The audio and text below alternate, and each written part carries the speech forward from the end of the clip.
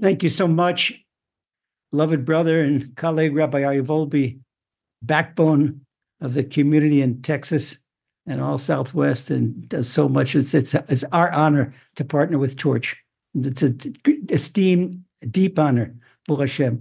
And we welcome everybody with Hashem's loving grace to our Likutei Moran Shur. Rabbi Volbe prefaced by saying that tonight already in Israel, the new day in the Jewish calendar starts after sundown. And it's already after sundown. So it's the first month of Adar. There's first month Adar and second month Adar, Adar Aleph and Adar Bet this year, and lunar calendar. Now, this exactly coincides with what we're learning tonight, B'ezrat Hashem. We're going to complete Torah 7, Likutei Moran, the first part. And Torah 7 talks about taking advice from a tzaddik. Well, maybe someone says, that they think it sounds to people that read this, that Rabbi Nachman is arrogant and he's advertising himself, and you got to come to me. Who's the real tzaddik? The real tzaddik, well, it's Rabbi Nachman. But Rabbi Nachman has to understand, he knows exactly who he is. Just like Moses, there was the greatest, most humble man on earth. Moses knew exactly what he is. Rabbi Nachman knew exactly what the Torah said about the knowledge that Moses got on Mount Sinai and passed it down, and we receive it all from a process of rabbi to student, rabbi to student, rabbi to student, in an unbroken chain from Mount Sinai. I could give you from student rabbi all the way up and go back that it's about 107 generations between me and Mount Sinai. Right back, it's unbroken chain, unbroken chain. This is what we're connected. What is this knowledge? First of all, let's see, last week we learned the importance of taking advice from the right person. Now, the right person is the tzaddik, or one of the tzaddik. If the tzaddik is not alive, then we just take his writings and we take his disciples that continue in the path of that tzaddik.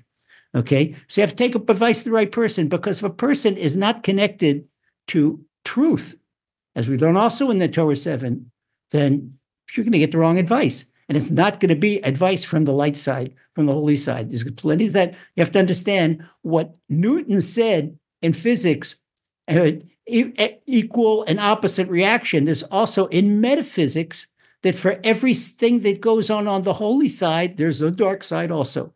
Just like you have 10 spheres in Kabbalah, you have 10 spheres on the holy side. There's 10 spheres on the dark side, because you can't have, in this world, we have a free choice. We are the only creations in the world that have the body of a mammal and the soul of an angel. Okay, our job in this world is to subjugate the body to the soul. Most people get it wrong.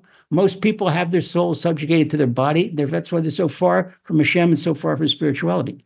Okay, the tzaddik shows how to connect us. That's the advice he gives us. Shows how to connect us to Hashem, and so how to make our neshamas, make our souls override the body, that the body becomes subservient to the soul. The body should actually be butler to the soul. Okay, the body go and be the soul, and the soul is the master, and the body is the butler.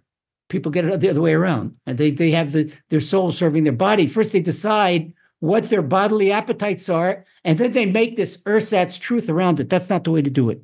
Okay, so in this week's lesson, we're going to learn that if a person wants advice that he or she could depend on, they need a connection to a tzaddik. And the tzaddik connects a person to truth. Now look at the upward triangle. A person connects to a tzaddik connects a person to truth. Once a person has truth, a person can learn emunah. And what Rabbi Nachman said in the first lesson in Torah 7, that the reason we don't have Geula, the holy temple, and the full redemption is because we don't have emunah. Okay, so by connecting to the tzaddik, then we get to truth. By truth, we get to emunah. And by emunah, we get to Mashiach and Beit HaMikdash, and that's the ball game. We just won the ball game. Okay, that's it, and that's Tikkun Olam. That's correction on earth. Everybody knows about Tikkun Olam, but you can't get the Tikkun Olam any other way. So we said, what's this knowledge? People think about, what is knowledge? And with the Torah, the tzaddik with no Torah doesn't have knowledge. Need good university. Let's check that out. Give you a challenge. Go to wherever you'd like to go. If you're in the UK, go to Oxford or Cambridge, the faculty of physics, the faculty of astrophysics. Go to MIT, Again, physics, astrophysics. Ask any one of the professor emeritus there with all their computers, not to look at a Jewish website on the web. No. Okay, don't look. Okay, sir, I want you to compute a lunar calendar. Okay, but not like the way the Arabs do it. The Arabs have a lunar calendar that is only according to the new moon. And the new moon, it's not like the solar calendar. So what happens is every year Ramadan comes out at a different time of the year. Sometimes Ramadan comes out in the summer. Sometimes it comes out in the spring. Sometimes the fall. Sometimes the winter, because they don't know how to even the year out. So it comes out exactly according to the solar calendar. Now with us, we know Pesach always comes out in the springtime.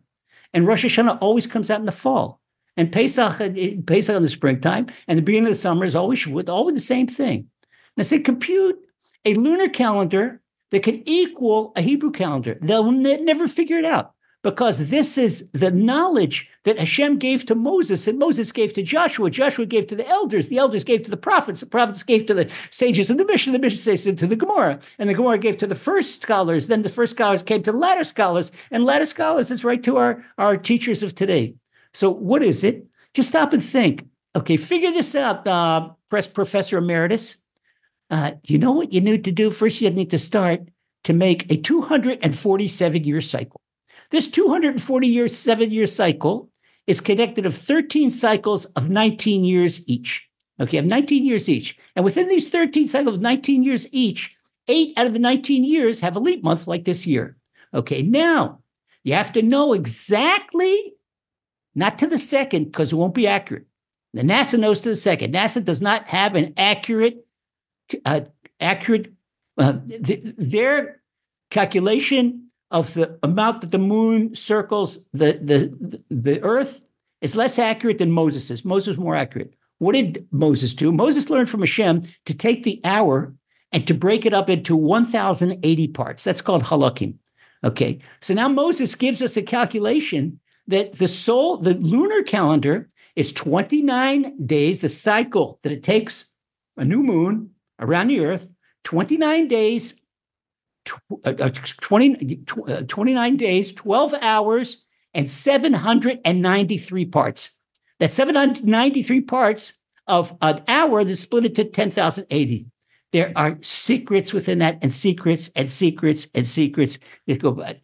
They can't figure it out. They can't figure it out. So now what the Arabs have to do, they ask us all the time when Ramadan is.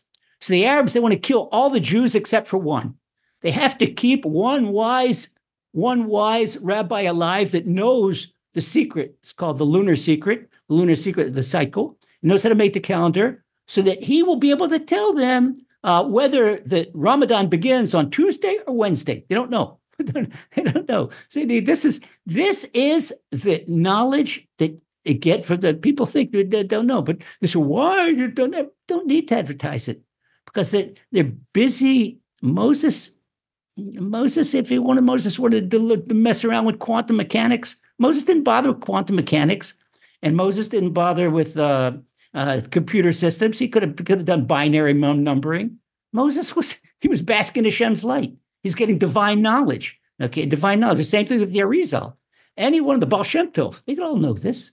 And take the Melitzer Rebbe's grandfather, the Shatzer Zevi, the Shatzer Rov of London. He's buried in right outside London. Melitzer Rebbe's grandfather, he never learned a day in university. All learned from Torah and all learned from the Rambam. And he once went to a science fair, Germany, and he said, he saw this with these scientists from Heidelberg. He said that they made a 0.2 of a second mistake about the orbits around the sun. They went crazy. They double-checked. No, it can't be. And they said, Rabiner, what university did they find? He said, they went to university. This is the knowledge of the tzaddik. This is what I want to profess. We're not just talking about something. This is not parlor knowledge. We're talking about Kabbalistic terms and spheres. These are the secrets of creation. You know why we know these secrets of creation? Because we got it from the Creator. That he's the creator. Okay, he didn't get it. We've got the manufacturer's instructions. Okay, the professor in MIT or in Heidelberg or in Cambridge, they don't have the manufacturer's instructions. They're running after their own brains, and that is why you get all these new theories that never hold on. Except for one. There's one theory in physics. The Gaon of Vilna. Okay, his name and last name in English was Rabbi Eliyahu Kramer. Nobody, the Kramer, there's a law in physics called Kramer's law. That's never been disproven.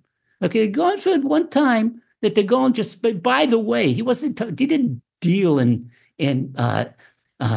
secular intellectual disciplines per se, but it was by the way while he's learning a Torah. For example, all the astronomy you want is in Tractate Rosh Hashanah and we made an average. He made a law of physics. And law of physics, boom, that's it, because it came from the Torah. And the Torah is Hashem's blueprint.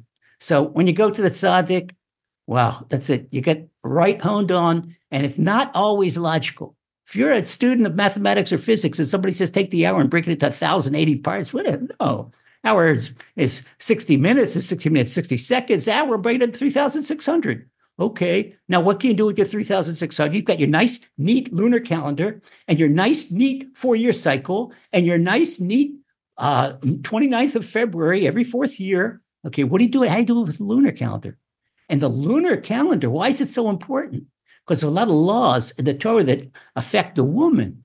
The woman's physical cycle goes according to the lunar calendar. Her monthly cycle is exactly according to the moon. Just as the moon renews herself, look at the moon. The moon is a metaphor for a woman.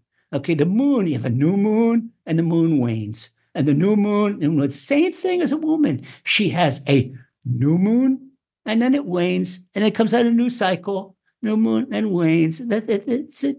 Exactly. You see, they could go on and on and on. But I just want to bring home what we're talking about when in Rabbi Nachman's teachings.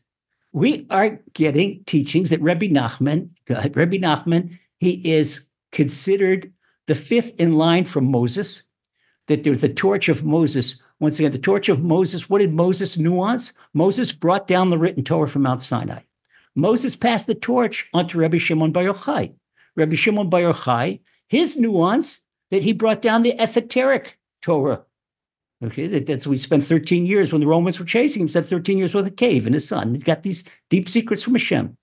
Okay, and then he passed the baton on to the Arizal, Rabbi Yitzchak Luria Ashkenazi, who was the father of Kabbalah. He brought down the Torah of Kabbalah. And then where did he pass the baton on? The fourth was the Baal Shem Tov. And the Baal Shem Tov brought down the Torah of Hasidus. And the Baal Shem Tov, he passed the baton on to his great-grandson, Rabbi Nachman of Breslov. And Rabbi Nachman's nuance is brought down the light of Emunah, the Torah of Emunah.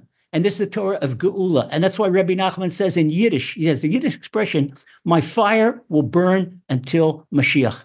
So from this we learn, Rabbi Nachman is indicating that this is the knowledge of Moses that we have until Mashiach comes. So what we're learning now, this is actually the knowledge of Moses. And this is what we talked about.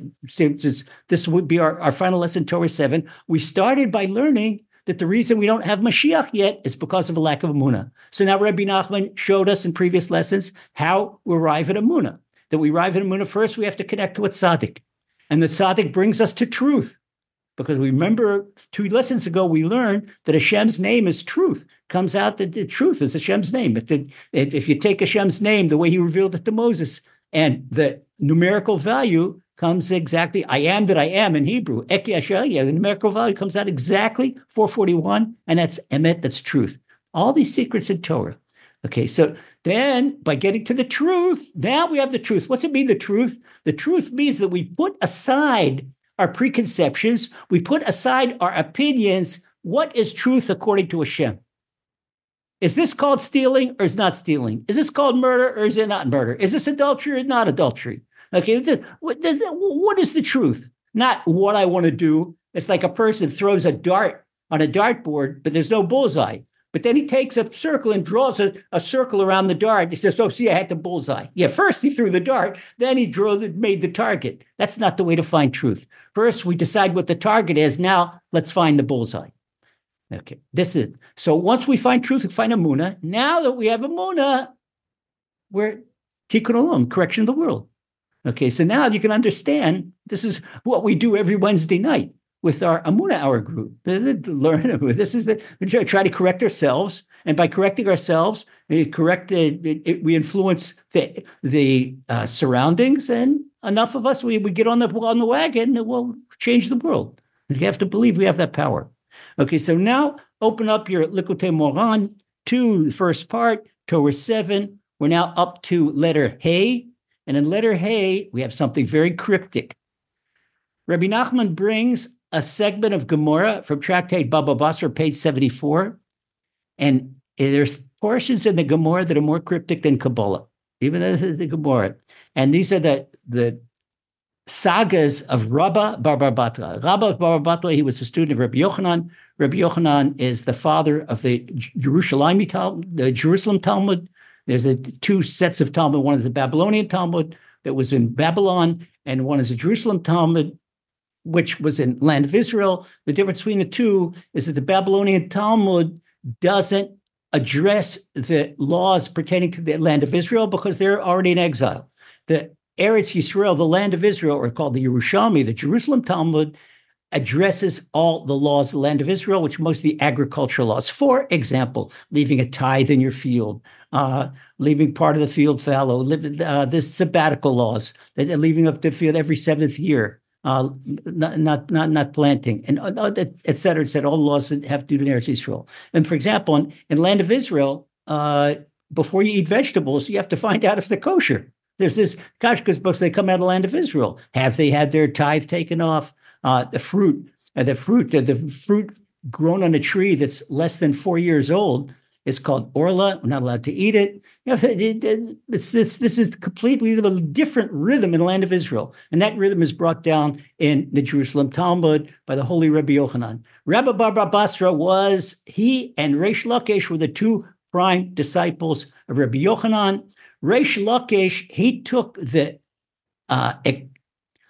exposed part of Torah, the open part of Torah, the legal part of Torah. Rabbi bar Basra, he was a brilliant in the legal part of Torah, legal part of the Gemara, but he took the esoteric part, the very, very deep and esoteric part. So now we have one of his metaphors.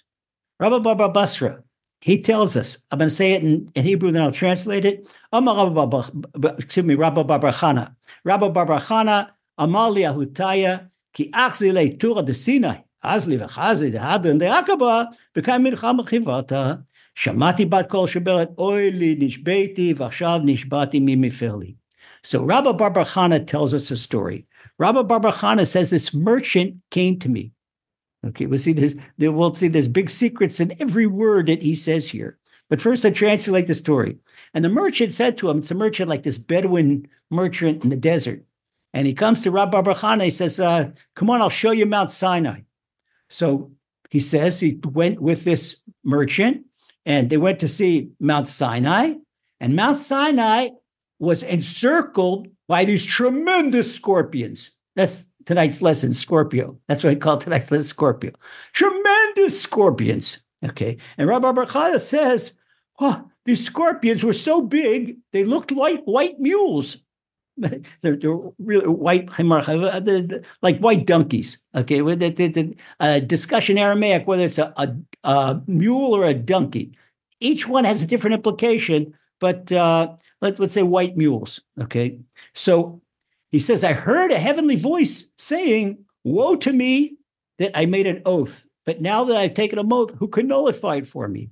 He heard this voice out of itself, as if the Almighty was saying, "Oh, but the Almighty was giving remorse about an oath that he said at the destruction of the temple that he's going to send his children to exile." All right. So now let's look at deeper what he's talking about. So Rabbi Nachman says, okay, that when Rabbi bar Basra says "Toachzi," what does it mean when the merchant said, "Come, I'm going to show you Mount Sinai"? That this is an allusion to advice. Because Mount Sinai is synonymous to Torah. Whenever we say Torah mi-Sinai, we express it. This is Torah mi-Sinai. When somebody with some absolute truth, for example, we have a different slang than secular Israelis. Okay, in Torah observant community, that when somebody was telling you, I'm telling you truth, he says this is Torah mi-Sinai. He said this is Torah from Sinai. That means it's true. That's when somebody really wants to express that they're giving you the full truth. So the merchant says to Rabbi bar Chana, I want to show you Mount Sinai. So what does he mean? He means I want to show you the Torah. And the Torah, as Rabbi Nachman told us in lesson 3, that the Torah is 613 pieces of advice. The 613 commandments of Torah, they're called in Aramaic Taryag Atin. Atin means a chunk of a morsel of advice. Okay, so Rabbi Nachman is not calling them commandments, he's calling it a piece of advice, because they're a piece of advice that Moses brought down from the heavens. Okay, this absolute truth. So anybody that follows a commandment of the Torah, you're going to be connected to truth. You do it properly.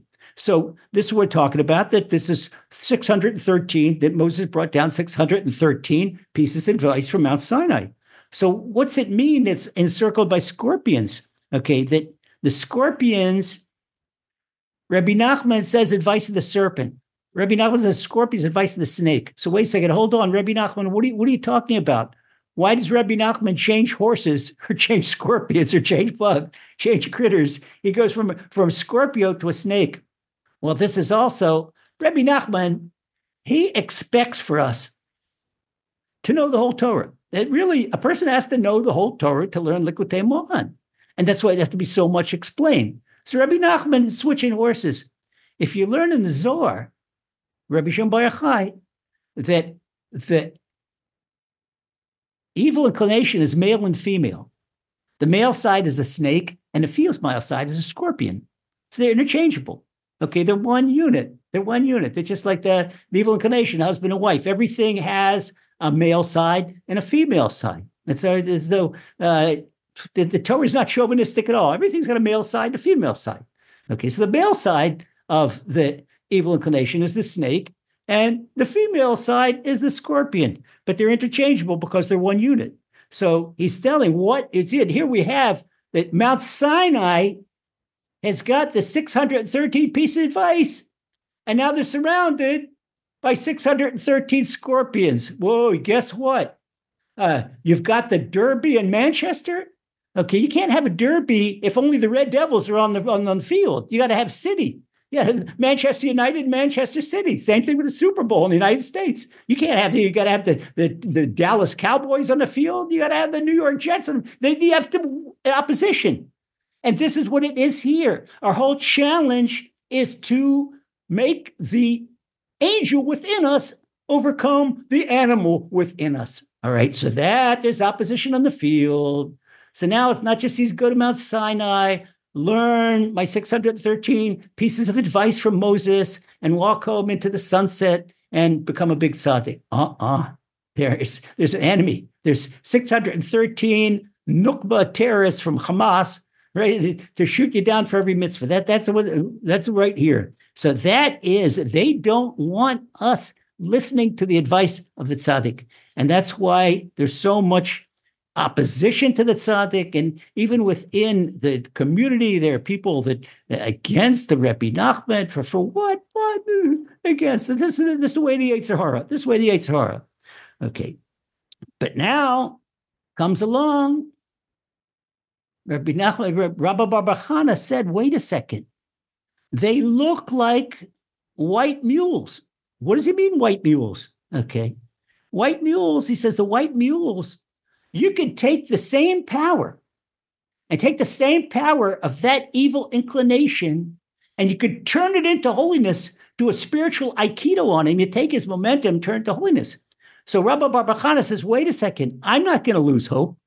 I'm not going to do Bob for Torah. They look like white mules. The white mules, what does he mean, white mules? Rabbi Nachman says, I'm not going to go into the whole play of words and take about the whole Bible Hebrew language, but the white mules that indicate the white strings of the tzitzit.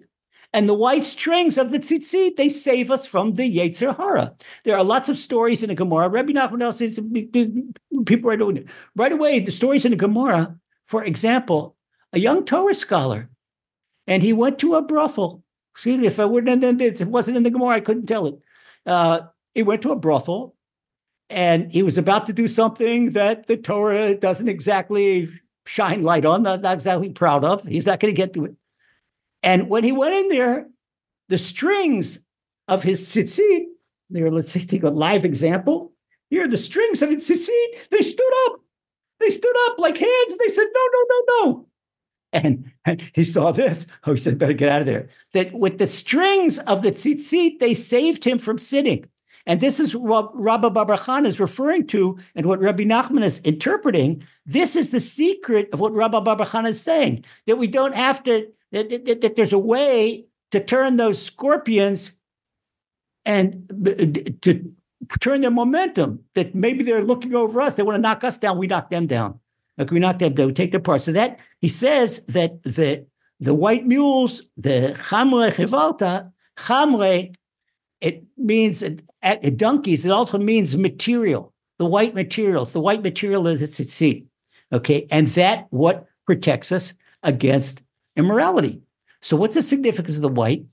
According to the Torah, there are on every side of the tzitzit, there's 7 white strings and 1 blue string, or some people do 6 and 2 blue. This is a time of Torah. Why do we not have blue today? In ancient Israel, there was a dye made out of a snail that once in 70 years would come on the northern coast, which is today near Nariya. It was a tribe of Zvulun, the seafaring tribe. They had that. And they would take this snail and boil it down, get this blue dye, and this would be the tchelet. This was the dye of the tzitzit. So now there's one company that claims they have it. A lot of people don't hold by that. Since I'm not sure if it's the real deal, most of us, the vast majority of us just wear white because white is always good. And it's better than having the wrong type of blue. So we don't even use blue strings. So here he says like this. He says like this. In the Gemara Menachos, איזה עונשו גדול לבנו תכלת, ועבור משל אחד שציווה להביא לו חותם של זהב, היינו תכלת וחותם של טיט, היינו לבן, וזה חל בלשון חומר וטיט וחברה, היינו לבן, okay, עכשיו זה עיקר הציצית. So he says we have a double play on words with the chamal chivra. Chamal means material, also means white, and it means material, and chivra, that the white donkeys mean the white material. It's the white material that tzitzis. So Rebbe Meir in the Gemara in Tractate Menachos, he says not having white threads on your tzitzit is a greater punishment than not having the blue threads. And he gives an example. He says, what about a king that told you that king goes to an artisan and make me a seal, a signet ring, make a signet ring. And he goes to a goldsmith and goes to a potter. So the goldsmith is supposed to make it out of gold, and the potter is going to make it out of clay. Okay, so there's a much greater punishment if the potter doesn't make the thing, because the clay is much more available than the gold is.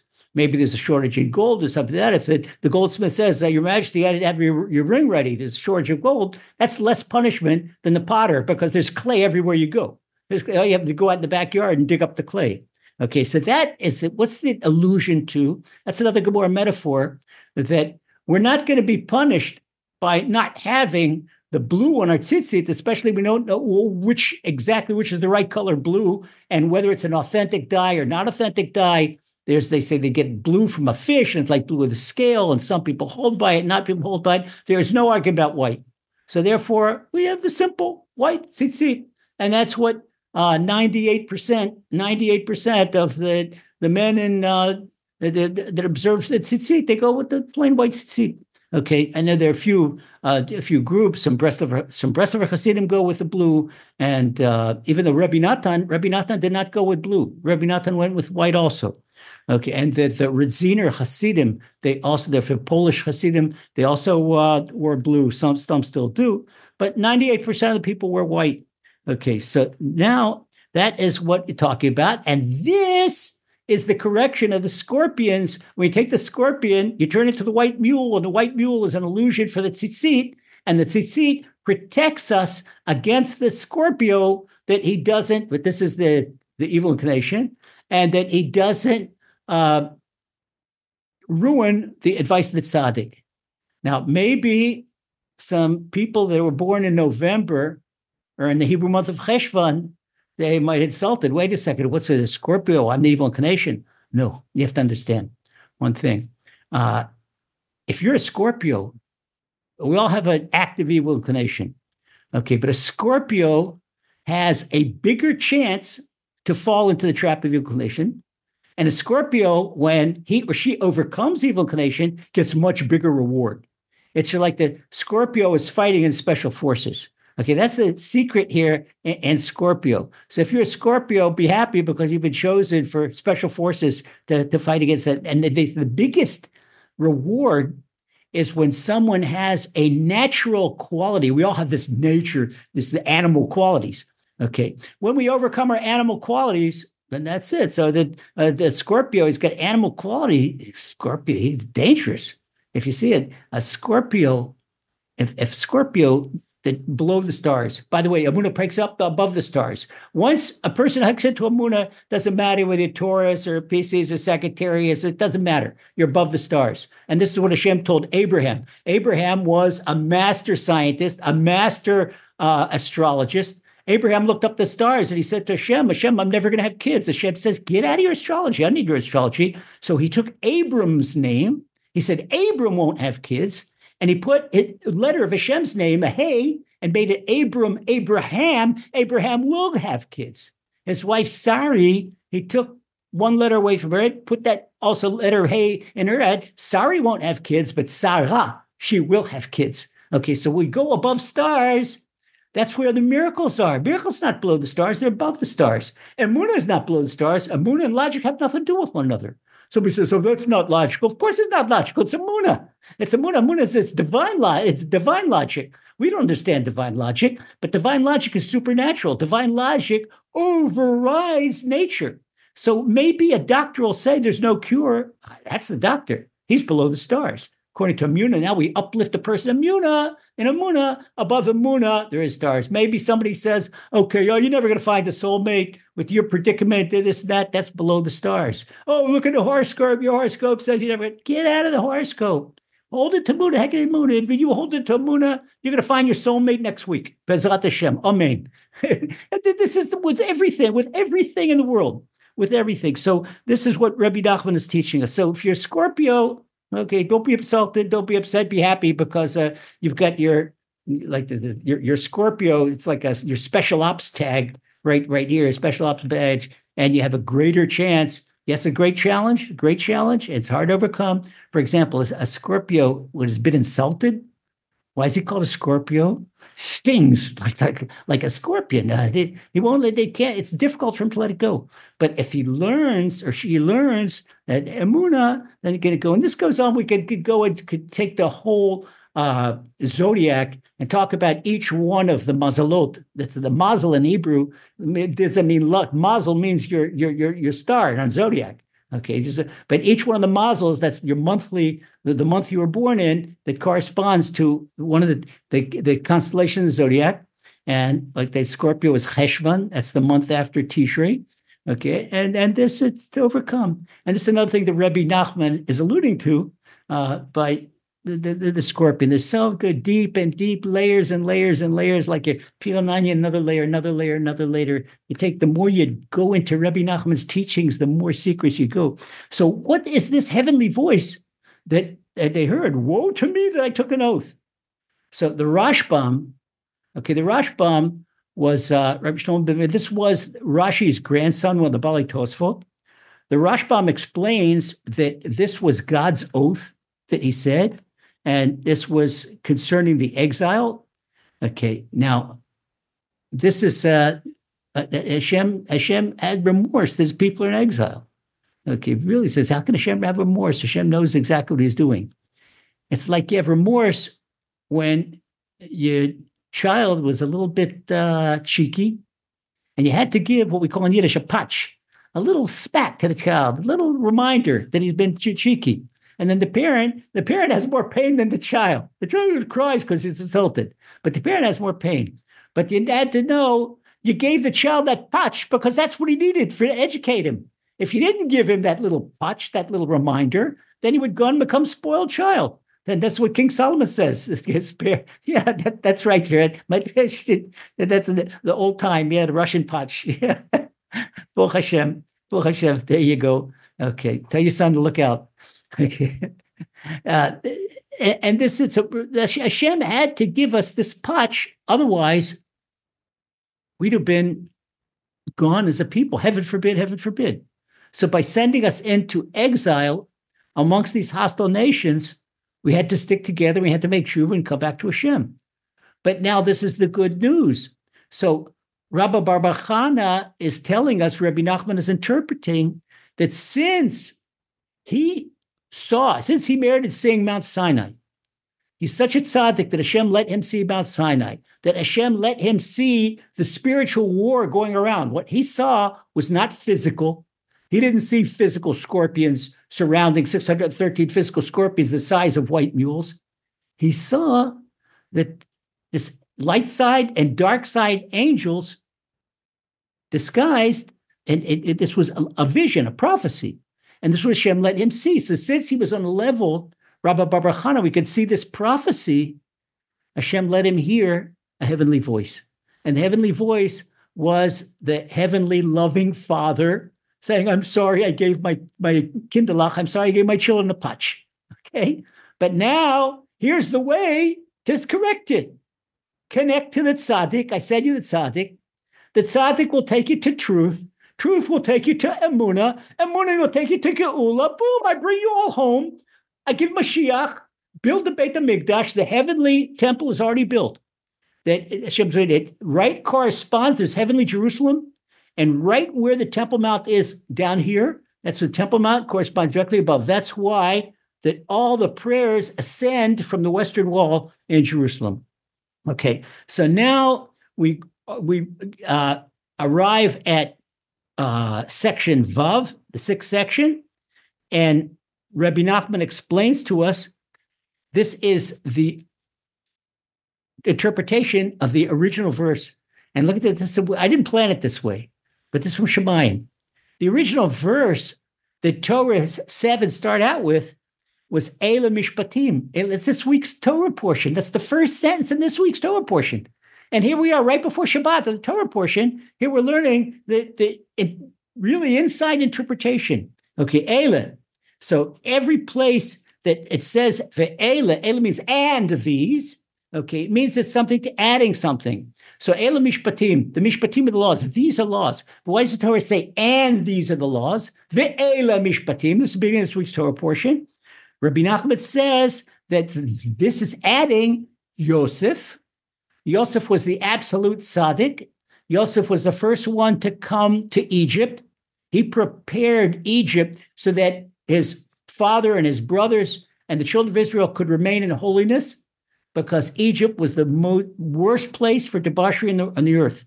Egypt was like one. I don't even want to say what it was. It was difficult for Moses to find a place to pray in Egypt because there was so much debauchery and so much idolatry, and he had to find some place where he wasn't an eye shot or ear shot of idolatry and debauchery. And it was a spiritual cesspool. But by Joseph going to Egypt, and Joseph withstood the test of debauchery when he was tempted by the most beautiful woman on earth, that was Potiphar's wife then. And Joseph, the Midrash tells how he had to straighten himself. He risked breaking 2 legs to escape her. He jumped out of a second-story window. Okay, and then she framed him, and she said, "Here he is."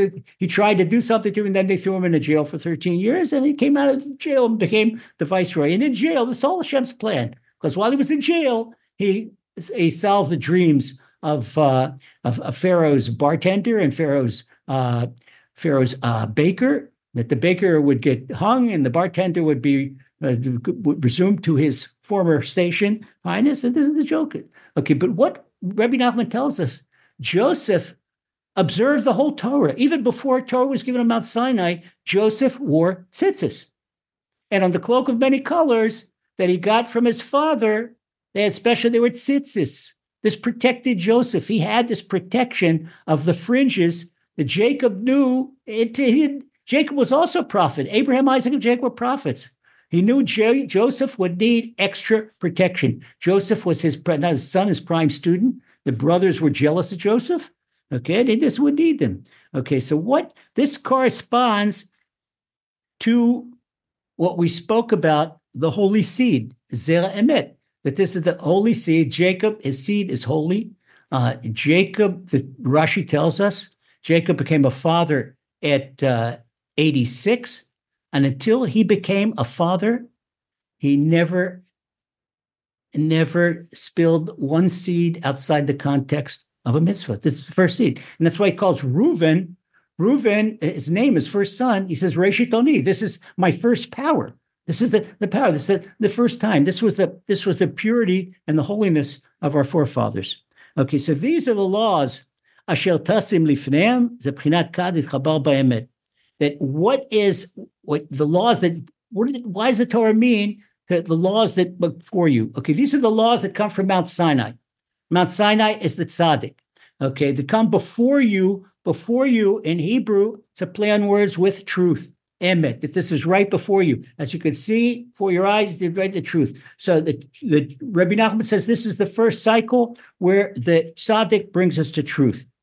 And then we continue on with Likutei Moran, and he says, "V'zeh prinat hushvu ish leisha ki ish v'isha im prinat itchabut emet ve'emunah v'zeh patluye geula." Why did we learn in the beginning that we said something very cryptic? We said we'd learn it in the last lesson. But in the very first lesson, go back to the first lesson, the Rabbi Nachman says man and women are equal.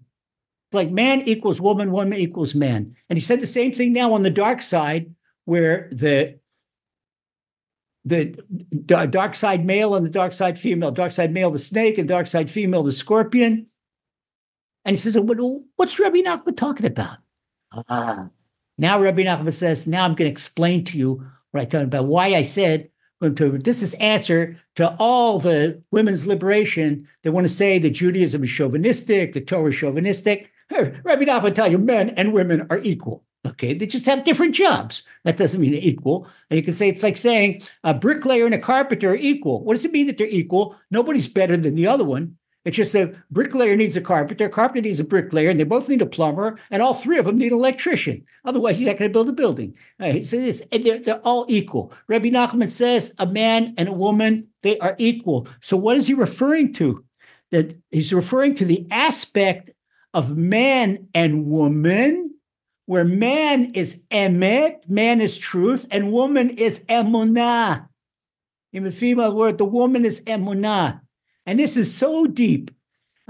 Before the war, and I used to go for years. I've been going all around the world and speaking Emunah wherever I go. And the same thing, whether it's in Los Angeles, in Miami, in London, in Manchester, in Singapore, in mainland China, wherever I go, there's always, maybe listen, 2 women to 1 man. Women are so much more hungry for Emunah. Women are more seeking of emunah. It's amazing. Never understood why till I learned Torah 7. Because this is the Eishes Chal. Rabbi Nachman says the woman is aspect of emunah, and the man is aspect of truth. And I understand why there's lots of shalom bayit, marital problems, because a man says to a wife, he says, "You lied to me." No, she's speaking according to her, not to her logic, and she's speaking to what she feels like. This to her is reality. But it's not the same reality the man sees. The man, he's emet. If he's a proper man, he's emet. So Rabbi Nachman says that the aspect of the male is the emet, the truth, and the aspect of the female is emunah. But no, they're not separate. They come together. They're one entity. They're joined. That's why they get married, so that you have a marriage of truth and emunah. And you get that when they're connected to the tzaddik. The tzaddik takes you to truth. Truth takes you to emunah. Now that you're connected, truth and emunah, wow. You know what they get? Truth and emunah, they give birth to the full redemption of people, the geula. That's it. You connect truth. You have the tzaddik. The tzaddik's like the shadchan. He connects the emet and the emunah. The emet and the emunah, they come together in a marriage. And now this gives birth to Mashiach. Now you can understand why we say birth pangs of Mashiach. Hamei Mashiach. Just like we say birth pangs in labor, because this is what's going on right now. Everything that's going on in Israel, everything that's going on in the United States, everything that's going on in Ukraine and Russia, everything that's going on in the world, these are all birth pangs of Mashiach. And it's all in the Gemara. And the reason people say, aren't you scared? What's going on? And this and that. It's going to be a World War III, especially what's going on in Israel. And now with the Houthis and the Red Sea and all our borders are crazy. Because a couple of years ago, if I picked up the Gemara and learned that the Galilee villages, they would be deserted. What are you talking about? A strong border. And the southern villages, the Gaza area villages, they would be destroyed. Right in the Gemara. This is right before Mashiach. This would happen. Who could predict something like this? And this is exactly what's happening. We've got tens of thousands. I don't know exactly what the numbers are, but people that have had to leave because of the war zone in the south, they've had to leave their house in the north because of the war zone in the north, and it's unsafe to be there. Hezbollah is firing all the time in the north. And so in Gaza, who knows what's going to be in there in the south with all the time with Blinken and the Americans make a ceasefire. And every time knock Hamas down, the Americans pick them back up. And then today there was rocket fire in the south for the first time after 4 days. Okay, because they regrouped themselves with this humanitarian aid. It's humanitarian, it's Hamas aid. Okay, but I don't go to politics. But you can see this is exactly. Well, you can see I'm not upset about this because our sages warn. Who are sages? That tzaddikim, that they see this truth. That's why it's a waste of time to listen to the news. It's a waste of time to listen to newscasters. They don't have emunah. They're not getting their information from tzaddikim. It's not from Torah. They don't know what they're talking about. What they say in the morning, first of all, if you want to hear that, okay, turn on channel 13, and they'll tell you one thing. Then turn on channel 12, you hear the exact opposite. Channel 11 says that there's about to be a settlement with Hamas and give back the prisoners. And then Channel 10 says no way, that just it's cut off. You hear? Don't even bother. Don't waste a single time what you're doing, learning the news, learning truth. I'm going to tell you one thing. Our group right here in Liquid Moran, you're in the right place. Okay, if you're involved. Rabbi Nachman, you're in the right place because you're now connected to the wisdom of the tzaddik. We're giving you the wisdom of the tzaddik, and that's taking you to truth. Okay, so now we can understand what Rabbi Nachman says. So we talked about what Rabbi Nachman said in the beginning. We talked about, why did Rabbi Nachman talk about that the students to learn and didn't understand?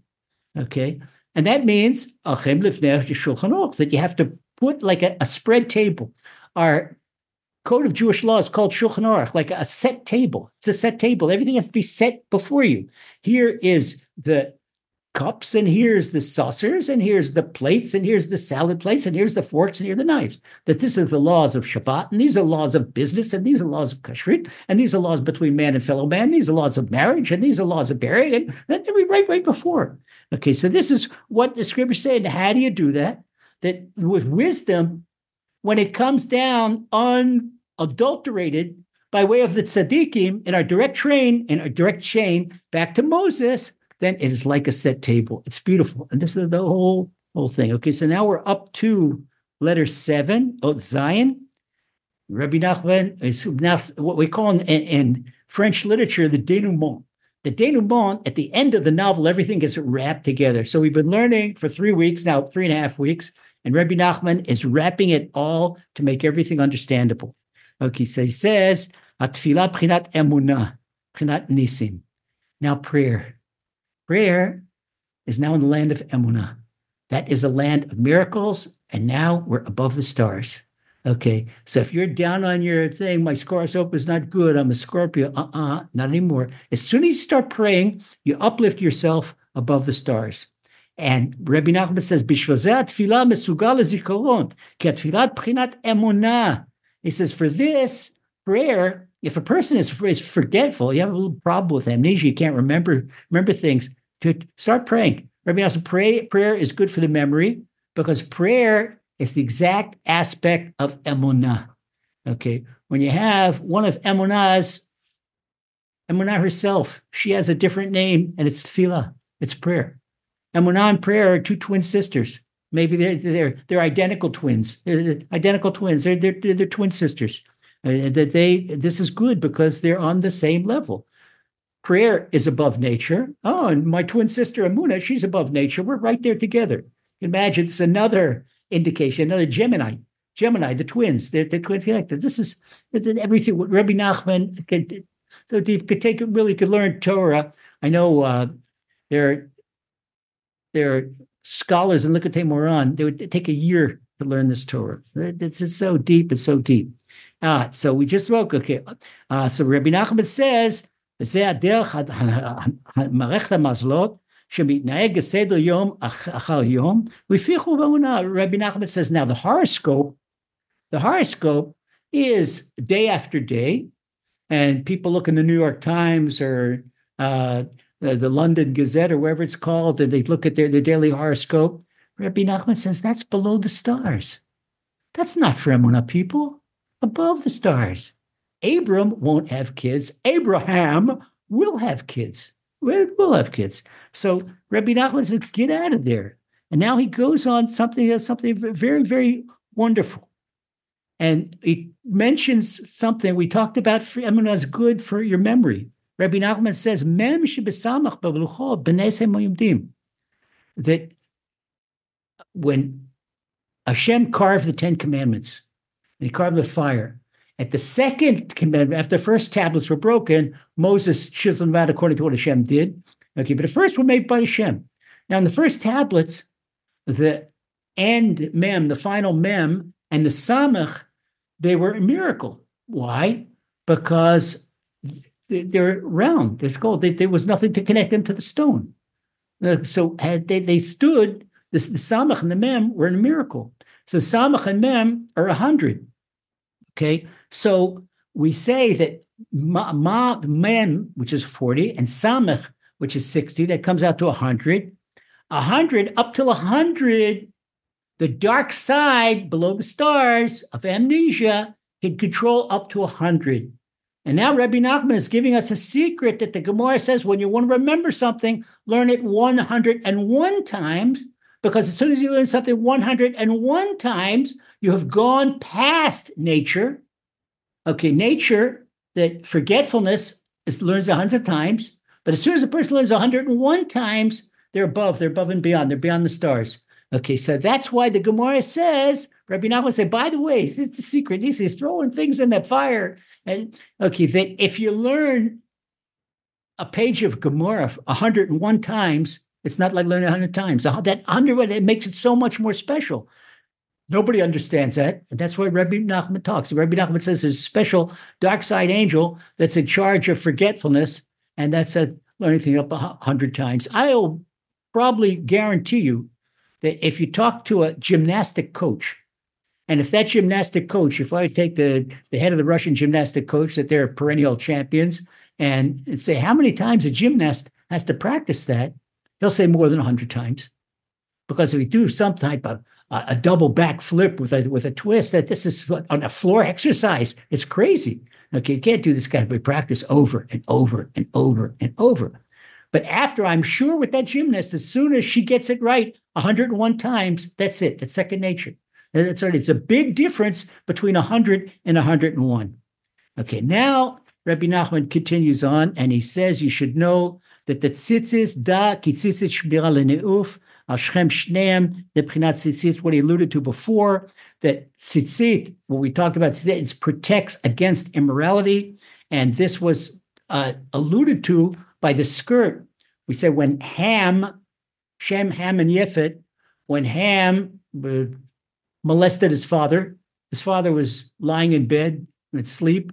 He drank too much wine. And one midrash says that he castrated his father because he didn't want his father to have more kids that he would have to split the inheritance with. And another midrash says that he considered he sodomized his father, that are both terrible breaches of holiness, that the terrible immorality, and that Shem and Ham, they came in with a fringe garment to cover the father. And this fringe garment, which again alludes to our tzitzis, which is a fringe garment, that this is a protection against immorality, debauchery, everything else protects a person against immorality. And now we can understand what Rabbi Nachman says, זה פירוש ונוכן תחתיו סורק, כי הוא מקובל טיפי השכל על ידי הצדיק, עצה שמקבל ממנו. Now we understand how important it is to take the advice of a tzaddik, because when we get the advice of a tzaddik, we get little drops of his brain, his holy brain, and we interpret that. We imbibe that. The tzaddik's brain becomes part of our brain. When I internalize the advice of the tzaddik's brain, the tzaddik's brain is from my brain. And that's why one of our big jobs in understudy, when a person is connected to a tzaddik, is to put aside our own agendas and just what the Rebbe says, what the Rebbe teaches us. Okay. And this is talks about that what happens. Rebbe Nava talks. I don't know if any gynecologist could explain that. Excuse me, doctor. Explain to me what happens to the male seed before conception. I don't know if the doctor said, well, it begins in the brain.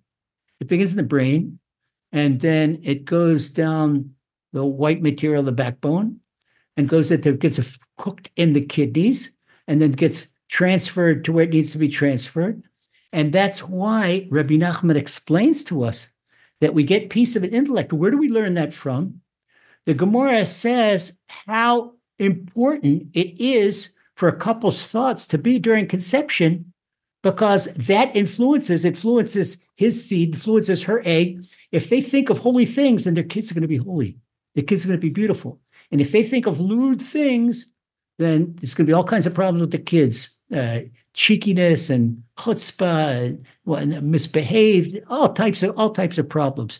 So this is conceptually exactly what's happening. Rabbi Nachman explains this whole thing against Mr. Scientist. Rabbi Nachman is throwing science and mathematics and right and left, they're just rolling off his sleeve, because this is all divine knowledge.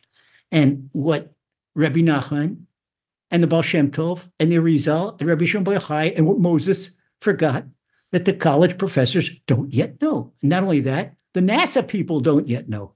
Okay, so now Rabbi Nachman saying, okay, this is, by the way, Rabbi Nachman begins to talk about the brain. There was a famous sage that lived to about 60 years ago. I think the Chazon Ish passed away 60 years ago. Okay. The Chazon Ish, Rabbi Yishayahu Karelitz, and from Bnei Brak, and he was the brilliant scholar of a time, not so long ago. He lived about 60 years ago. And once a brain surgeon was baffled, didn't know how to do the surgery. If he didn't do the surgery, the patient would die. And if he did do the surgery, he thought as soon as he laid the scalpel on the individual's cerebrum that he did, it was very difficult. And he went to see the Chazon Ish. There was a religious doctor, another religious neurosurgeon in Tel Hashomer Hospital, that said to the secular doctor, listen, we have a very wise rabbi in Bnei Brak, go see him, Chazon Ish. Okay, the Chazon Ish, by the way, Rabbi Wolbe's grandfather, and the Chazon Ish, they were also very good friends. And Rabbi Wolbe's grandfather was a tremendous big tzaddik too. Alei Shur, the Rabbi Shlomo Wolbe. Okay, there's all of blessed memory. So you should know who our host is. Let's just tell you who our host is very, very special. Tzaddik, son after son. So he went to Bnei Brak, and he said, Rebbe, what's the problem? And he says, I don't know how to do it. The Rebbe asked him what the problem is. He says, I don't know how to do this particular neurosurgery. I said, explain to me. He says, what, explain to him? I'm going to explain to you the parts of the brain? Yes, explain to me. So they explained to him, and the Chazon Ish took out a piece of paper, and he drew a map of the brain. He drew where he should make an incision, how should he go in to that particular part of the brain. And the surgeon was dumbfounded. He never thought of that. And he said, Rebbe, where did you learn medicine? He said, no, this is Gemara Tractate Chulin. It's all another tzaddik, tremendous tzaddik that never opened up a secular book in his life. So Rabbi Nachman talks about the three parts of the brain. And this is, he alludes to where he says that you learn that from Isaiah chapter 6, verse 10. And this is connected to Chochmah, Bina, and Dat, that Chochmah, wisdom, and Bina, understanding, and Dat, knowledge. And these three parts of the brain, and these three parts of the brain, that when a person connects himself or herself to the wisdom of the tzaddik, that they get the tzaddik's brain on all three parts, and their brain becomes fertile, and they therefore plant fertile fruit. So their brain becomes, what does it mean that your brain becomes fertile? That your ideas bear fruit, that your ideas, you're productive. They said about productive. That's the same thing about a fruit tree, that it's productive. Okay, now we go to the final interpretation of Rabbi Bar Chana. Rabbi Bar Chana says, and this is what talking about that the merchant told me. And Rashi says that whenever Rabbi Bar Chana talks about a Bedouin merchant, he's talking about when we talk about merchant, talking about an Ismailite soicher. A soicher is like a peddler, and peddler goes round and round and round and round. This is, Rabbi Nachman says, this is an indication of prayer, because prayer goes round and round and encircles a person's soul and encircles a person's world and goes right up. So this is a person, when a person's prayer is heard, that Hashem takes it in entirety. Okay, so Rabbi Bar Chana says that when the merchant said to me, the merchant is telling me that, why he's talking about an Ishmaelite merchant? Ishmael in Hebrew, Yishmael means Hashem will hear my prayer. So just by the name of an Ishmaelite merchant, that means that Hashem is going to accept your prayers. Why is Hashem going to accept prayers? Because you've been connected to the tzaddik, you connected to truth, you've now earned emunah. Not you earned emunah, you believe in Hashem. You believe in Hashem, you believe in prayer, because emunah and prayer are the same aspect. So now, with emunah, your prayers become above nature. Nothing in nature limits you. That doesn't care what the doctors say, what the lawyers say. It doesn't matter. No hope. Below the stars, there might be no hope. In the horoscope, there's no hope. But you're in Hashem's hands. Hashem could do whatever he wants, whenever he wants. So when somebody thinks, instead of being depressed or in a hopeless situation, it's time to strengthen emunah, time to strengthen prayer. And this is what Ruth said in the 3rd chapter. And now what Ruth, she came to Boaz.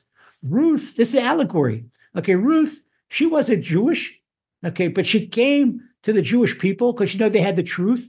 She came to the tzaddik, who was Boaz, and she said, my master, okay, she ended up marrying him. She converted, she married him, and she said, you spread your garment over me. What's his garment? Isn't his garment the same thing as Shem and Shem and Yefet, the garment, the fringe garment? You spread the fringe garment that's tzitzit. In other words, you have spread your wisdom of the 613 pieces of advice and the 613 pieces of Torah. You spread it over your handmaid. And when she covered herself in this was where she made her full conversion. Okay, and this is what Haggai Navi also talks about this in chapter 2 of the Navi Haggai. Heini sa'ish basal kodesh beknaf bigdo v'naga bekanfo el alechem. He refutes to this. And he also says that a person goes to the holy temple, and when you do a ritual sacrifice, a gift offering, like on the holiday, and a gift offering, a person is allowed to eat of the gift offering. There's certain offerings that only the high priest or the priests are allowed to eat.